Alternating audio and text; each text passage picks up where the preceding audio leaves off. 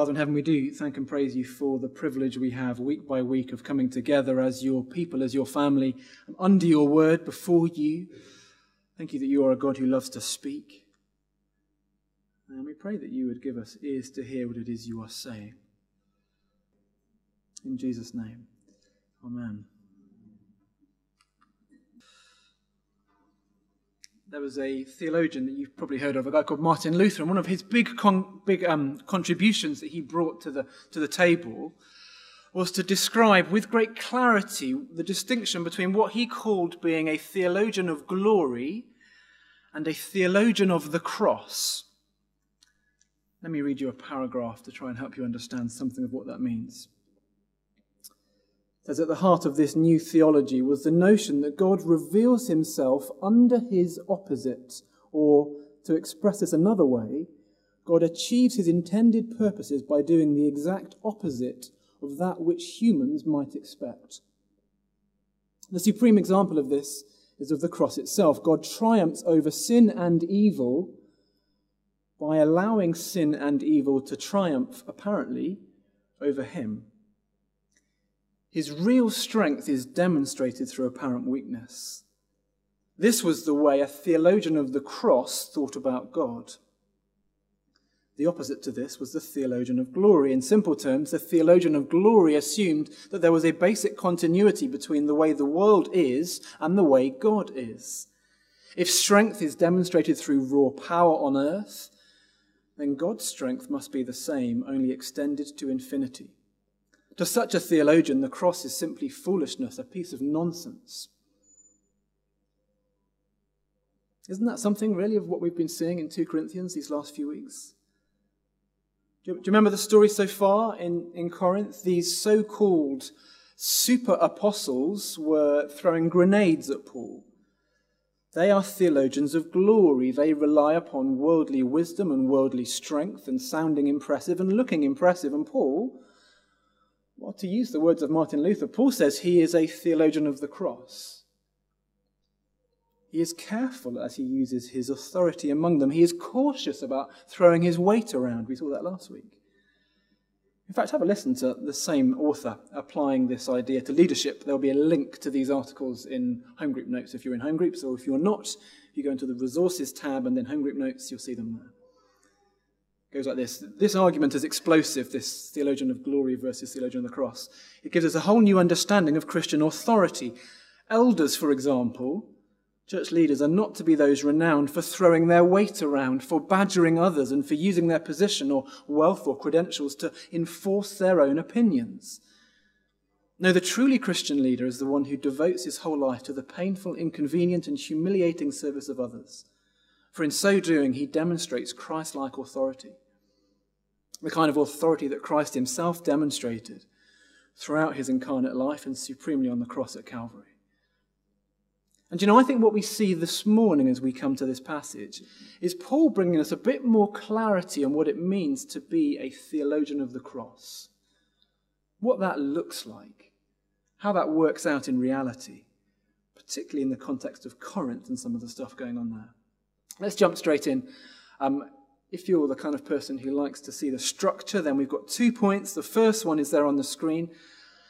2 verse 14 to 16, real ministry brings the smell of life or death. Have a look down at those verses with me. The big image in Paul's mind, as he writes there, is an image that would have been well understood by the readers in Corinth, but for us they take a bit of thought and unpacking as to what's going on, because we find ourselves in the midst of a glorious military victory carnival. It's a joyful, triumphant, conquering army returning home in procession. There's jubilation, there's cheering. And yet whilst the procession would be largely joyful, actually in reality not everybody would be happy. Because actually there'd be 2 sorts of people in this carnival. There'd be those excited by the victory, those on the winning team, and yet there'd be those on the losing team as well, those who had been captured, those who had lost everything. We're not actually sure quite how Paul sees himself in 14 to 16, whether he is conquering or whether he is conquered. Our translation actually adds in a few words, I think, in verse 14. But thanks be to God who always leads us in triumphal procession, I think is the original. The as captives has been added in. Either way, whether we are conquered captives or whether we are conquering victors, actually we mustn't miss the fact that Paul starts off verse 14 with, "But thanks be to God." And that's striking because if you look back at 12 and 13, well, he arrives at verse 14 in a bit of a state, in a bit of inner turmoil. There was an open door to preach in Troas, verse 12, but there was no Titus there. And so he has no peace of mind. If you've got an ESV, it's "my spirit was not at rest." He leaves for Macedonia with things not quite right. Things haven't panned out as he expected, as he wanted. And yet, despite that context, there's a but in verse 14. "But thanks be to God." He speaks of the truth of Christ's victory, an objective truth to grasp onto in the midst of things not going as we hoped they might. That can be hard to do, can't it? When things don't pan out as we expect them to, we can easily get caught up in all of that, and yet for Paul here, he is still giving thanks to God for Christ's victory. We forget objective truth. But whether we are slaves or whether we are supporters, whatever's going on in 14 to 16, we are on the winning side. The news of the victory is ringing all around. People will hear the sounds and they will know we won. Christ has been victorious. In 15, the image develops a bit as well. It morphs almost. In these processions, there would be priests, and as tributes, they would be burning incense. So you can imagine you're in your house at home. Perhaps you haven't come out for the victory. You've not heard the news yet. And there's a distinctive smell in the city, the smell of incense carried on the wind.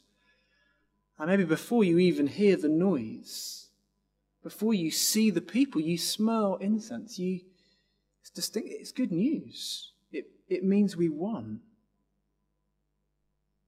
Even if you weren't there, you would know the reality of victory. And so Paul says, 15, we are the smell, the aroma of Christ. And that's among everyone, that smell. To those who are being saved and those who are not being saved. Those who have life and those who do not have life, he says. But initially, it's actually God who smells us. We are to God the pleasing aroma of Christ. To God, you smell good if you're a believer here this morning. He loves the smell of you because he loves the smell of his Son. We are to God the pleasing aroma of Christ. I take it as we love him, as we live for him, as we speak about him, as we are faithful to him and obedient to him, distinctive. So we smell a bit like Jesus. And to God, that is good news. As we are joined to him by faith, we are always a pleasing aroma. But actually then, from other people, there's a mixed response. Because Jesus is victorious, it's an either or. Our witness will always divide people. There's no middle ground. Just fast forward a few weeks with me. As we heard a little earlier, we're going to be distributing invites to an annual community barbecue that we put on around harvest time. Imagine the scene outside the front of Magdalen Road Church, if you can picture it there. And we've cleared it away a bit. There are stacks of burgers on. And on one side, you've got a group of vegetarians. And on the other side, you've got a group of meat eaters, carnivores. And the reaction to the same smell divides people. The two groups react in very different ways to the smell of burger. Well, so, in the passage here, it's a divided reaction for those who are in Christ. Those who are being saved, that is, those whom God is at work in to bring them to faith, well, to them we are an aroma of life, says Paul. And to those who are perishing, that is, those whom God is not currently at work in, people he is currently leaving, in their rejection of him, then we are an aroma that brings death. And to put it bluntly, as Paul does here, there are always, I take it, those two groups of people, those two types. Our witness will always get a mixed response. And we should expect that there will be some accepting and some rejecting. There'll be some attracted and there'll be some repelled. I reckon we probably know something of the reality of that. If you're here this morning as a believer, something of the pain of that. Just a few thoughts of application, if you like, maybe more opportunity to think through them in home groups. But the first one is that authentic gospel ministers always suffer some rejection. And that's okay. Because sometimes we think there's a silver bullet. And yet if the best evangelist in all of history was rejected, killed, then we shouldn't be surprised when we are rejected. That was the way it was for Jesus. That's the way it was for Paul. That will be the way it is for us. As a church family, as individuals, we ought to expect a level of rejection. It might be hard for us to hear that. But assuming our message has been clear, assuming our witness has been faithful, rejection doesn't mean something has gone wrong. In fact, it may well mean something has gone right.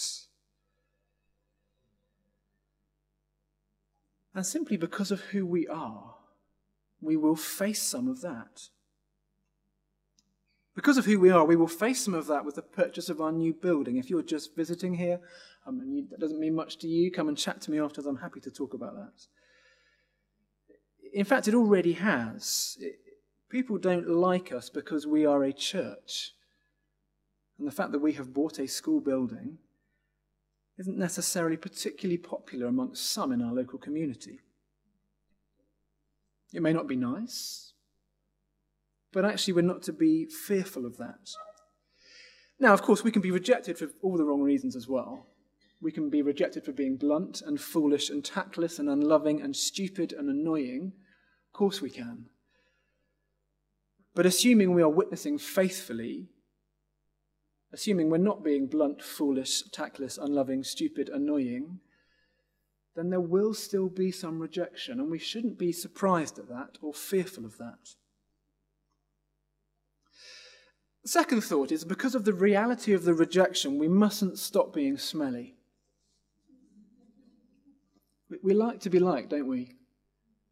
We like to be accepted. Most of us, generally speaking, are less keen on being rejected. Some of us kind of like that, but we're weird. But the danger is we can water things down, and we can be less offensive and therefore less smelly and therefore less likely to be rejected. And of course it takes wisdom and sensitivity in the kind of things that we stand for, the hills that we will die on, so to speak, and different contexts might mean different responses that legitimately mean different responses to people, how we respond and react to different people. But maybe you're like me, you know the reality of chickening out on a question or a conversation. We don't say what we know we ought to have said because we're cowards. We water it down.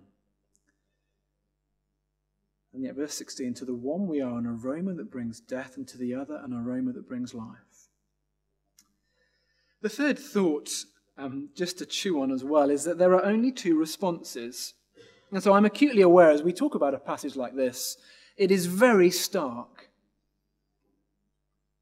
Paul is saying at the end of the day, it is death or life, it is one or the other. And that sounds remarkably unkind. That sounds, in our culture, remarkably arrogant.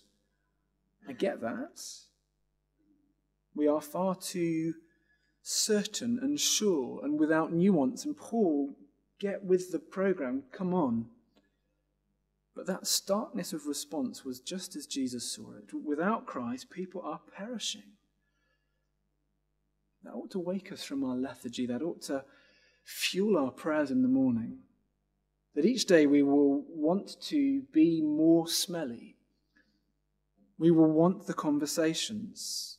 We will be willing for it to be awkward, that we might be an aroma that brings life.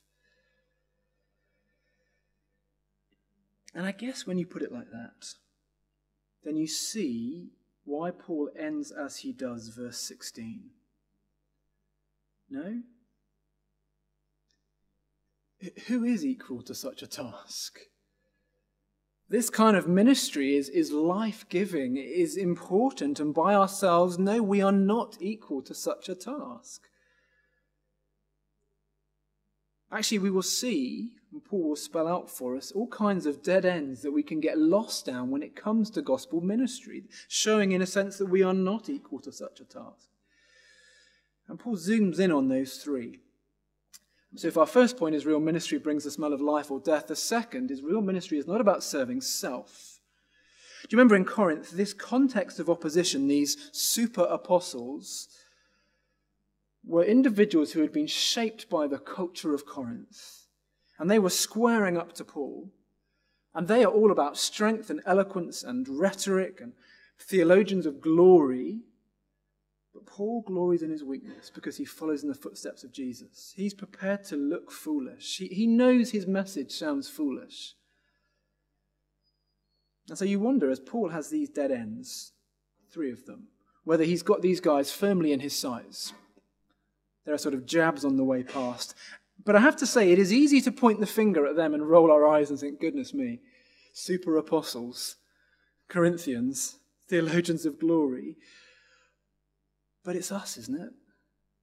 Isn't it the reality of our hearts? Our hearts daily veer towards self. They daily veer to wanting to sound wise and eloquent and impressive and to be thought of as theologians of glory. Isn't it us? It's that natural inbuilt desire to be served, to be strong, for it to be about us. And so as Paul speaks to them, he speaks to us. The first one is in verse 17. And like so many, we do not peddle the word of God for profit. On the contrary, in Christ, we speak before God with sincerity as those sent from God. In Paul's time as in ours, there were preachers who would do it for the money. They would peddle their wares for finance. For us, it might be on TV or online ministries or people who promise us results and responses and the kind of life we've always wanted if only we will send them money, make a pledge, whatever it might be. For them, Paul uses the language of peddling the word of God for profit. It's actually the word for corrupt. Paul says he is not the dodgy market trader. He's got the patter and the bold sales pitch, and you get the product and it's just cheap plastic tat. You've wasted your money. You've been had. It's a dud. Actually, the peddle word, I'm told, comes from the wine trade. It was a dodgy and corrupt trader who's diluted the white wine down with water. And so profit is then maximized. You think you've got a nice bottle of wine, but actually it's only 3/4 wine. There's a quarter of water they've put in. And so maybe these guys, if they dilute the message, if they raise the popularity, if they get positive responses, then they can make as much income as they want. They serve themselves. The danger of diluting the message, it leaves someone not having really heard what God has said. They think they're okay, they think they're all right with God, but they're not, which means, in using Paul's language, those who are perishing, who think they are being saved, are not actually being saved.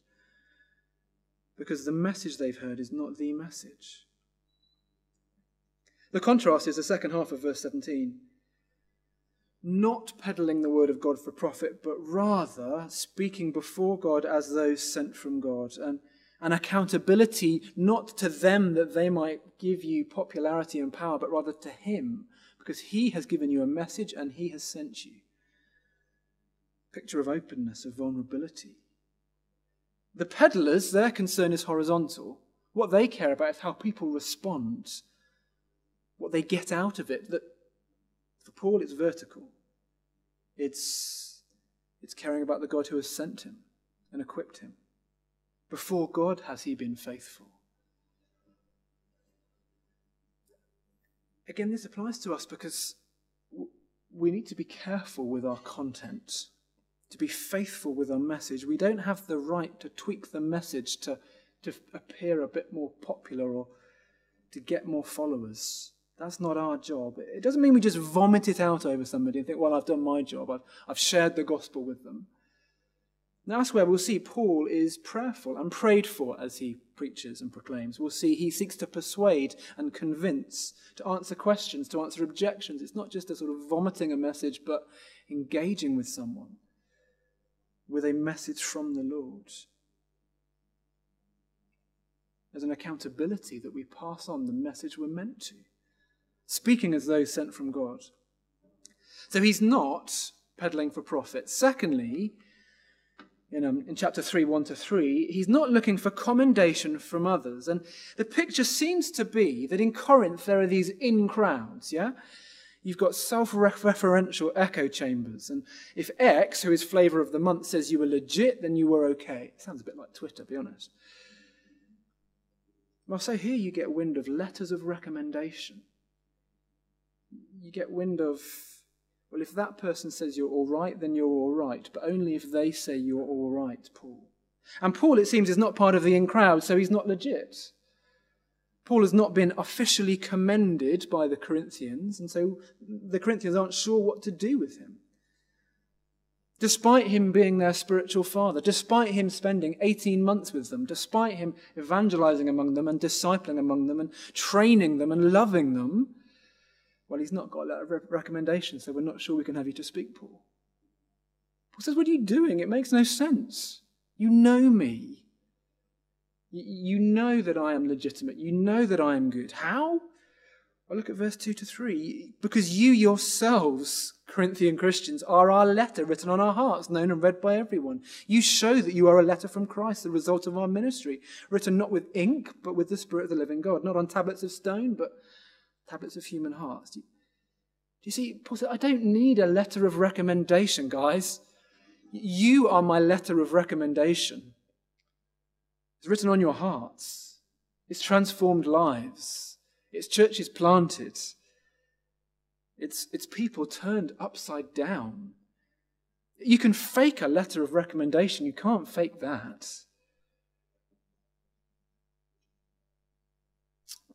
What do we do with letters of recommendation?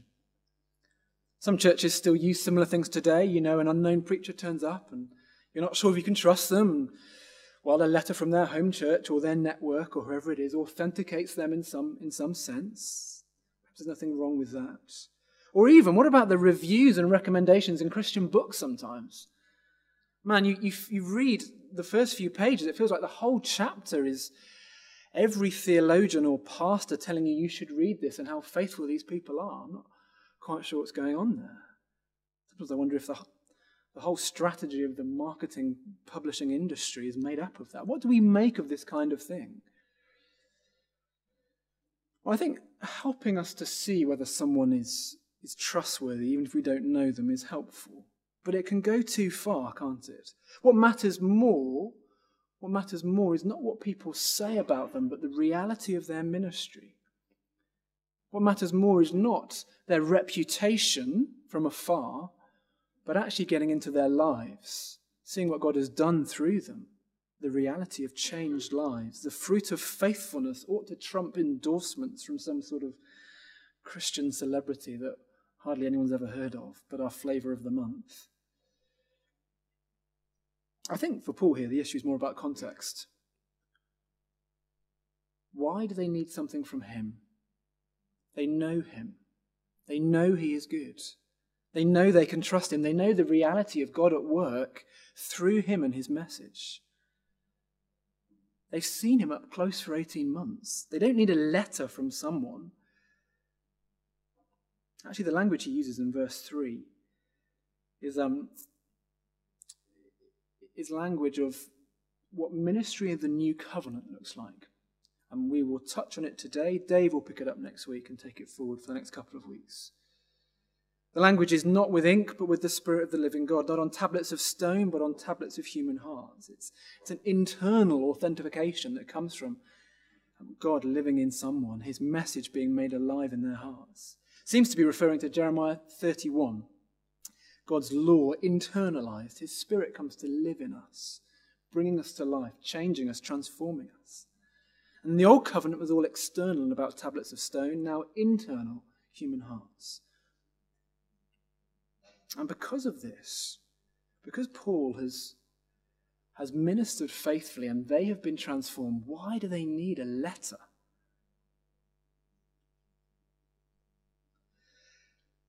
And yet maybe you think, well, come on, Paul. You're sounding quite bold there. You seem to be throwing your weight around slightly, boasting in your fruit perhaps. Are you arrogant, overconfident? Well, I take it verse 4. He's aware of that and he heads them off at the pass. Do you see verse 4? That confidence, that commendation, that competence doesn't come from himself, but no, it comes from Christ. Such confidence we have through Christ before God. And so that seems to be a third dead end as well, that they seem to be, verse 4 to 6, claiming some kind of self-competence. Again, you have a look down at 5 to 6 and you wonder, and we saw it last week and the week before, there's this sort of boasting culture. In a world where it's all about the horizontal and how you are perceived, how you sit on the ladder compared to other people, then of course we're going to be boasting and putting others down. But Paul says this, look, do you see verse 5? Not that we are competent in ourselves to claim anything for ourselves, but our competence comes from God. He has made us competent as ministers of a new covenant, not of the letter but of the Spirit. For the letter kills, but the Spirit gives life. I take it that is a challenge for some of us because we feel competent and able and strong. And words like that, verses like that, pop our pride. And we think, actually, God's quite lucky to have me on the team, I think, really. I'm not bad at this church stuff. Pretty gifted. I mean, look at the track record behind me. Look at the things I've been asked to do. Look at the way people come to me for wisdom when it comes in Bible studies. Look at my collection of commendation letters. They're unrivaled. But Paul says, no. Our confidence comes through Christ before God, because we are joined to him by faith. But for some of us it's an encouragement as well, because we feel inadequate and a bit frazzled. No, it is he who has made us competent. It is he who equips us. It is he who uses people even like us. Think of our new trainees of Hannah and Umbali. You look ahead to this next year. He has made you competent. Or our elders at the moment, often overstretched. He has made us competent. We trust him. Or home group leaders, so often overwhelmed and aware of pastoral needs. He has made us confident. Or for the folk out there now, or who are often out there now, who labour in junior church looking after the next generation, preparing them for life in a hostile world, an increasingly hostile world. He makes us competent. Or all of us, just in the reality of day-to-day life, as we witness as believers, as we're not quite sure we can cope with the increasing pressure of going against our culture, of where we stick out even more perhaps, where it feels like we're going down the stairs and everybody else is coming up the stairs past us and we just feel like we're in the way and we're like a sore thumb. When we are aware of being an aroma of death, he makes us competent. It's a humble confidence because of our God. There'll be more next week, but just as we finish, have a look in at verse 6 as well. As we dig deeper into this new covenant ministry, as perhaps we do look ahead at our calendar for the coming week and we think, it's not looking easy. Well, take confidence that it is the Spirit who gives life.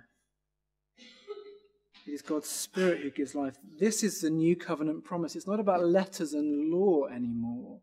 It's about the Spirit that he pours out. It's his Spirit's work in our hearts. God himself is at work in and through us, calling his people to himself.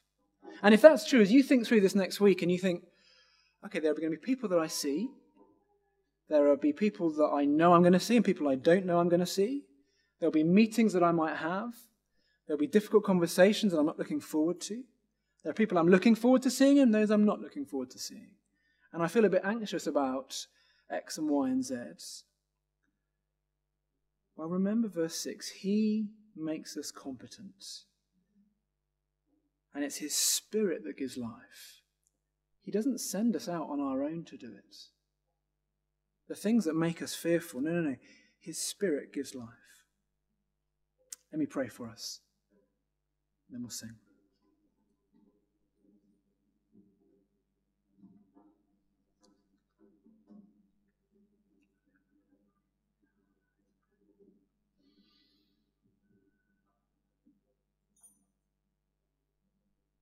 Lord, we confess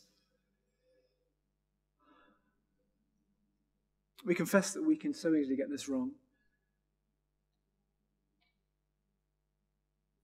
We confess that we don't often want to be an aroma of death to those around us. And so we keep quiet when we ought not keep quiet. We don't say what we ought to say. Perhaps even we don't live in the way that we know we ought to live because we're fearful of being rejected. And so we pray that you would help us to follow in the footsteps of the Lord Jesus. Guard us, please, from being Corinthian in the way we do life. Guard us from serving self. As Paul speaks of here, from peddling for profit, looking for commendation from others, claiming self-competence, would we be those who look to you? Guard us, please, from horizontal comparisons, from finding our identity in others and how we are perceived, rather than in you and what you think of us. In Jesus' name we pray, for his glory. Amen.